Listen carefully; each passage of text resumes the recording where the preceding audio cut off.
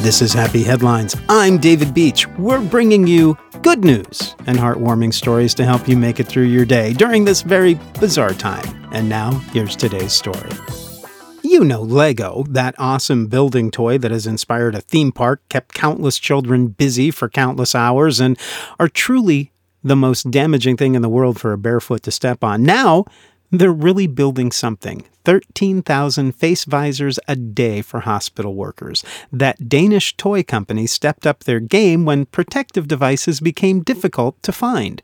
Those viruses enter the body through eyes, mouth, and nose. Plain and simple. Most face masks cover nose and mouth, but to truly be protected, every orifice must be shielded. Face shields are crucial for people working closely with the infected, and if anyone can build something amazing out of plastics, it's Legos. Their team in Billund, Denmark, worked around the clock to design and create molds that were able to produce 13,000 plastic visors a day. And not just stopping there, they're helping out kids, too. Lego is giving away 500,000 building sets to children in need with their Rainbow campaign.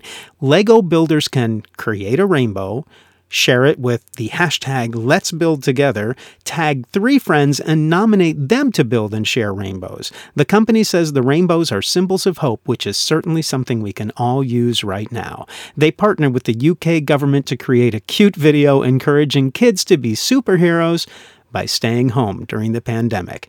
Lego, putting the pieces back together. We're all in this together. And just like Legos, if we stick together the right way, we won't fall apart too easily.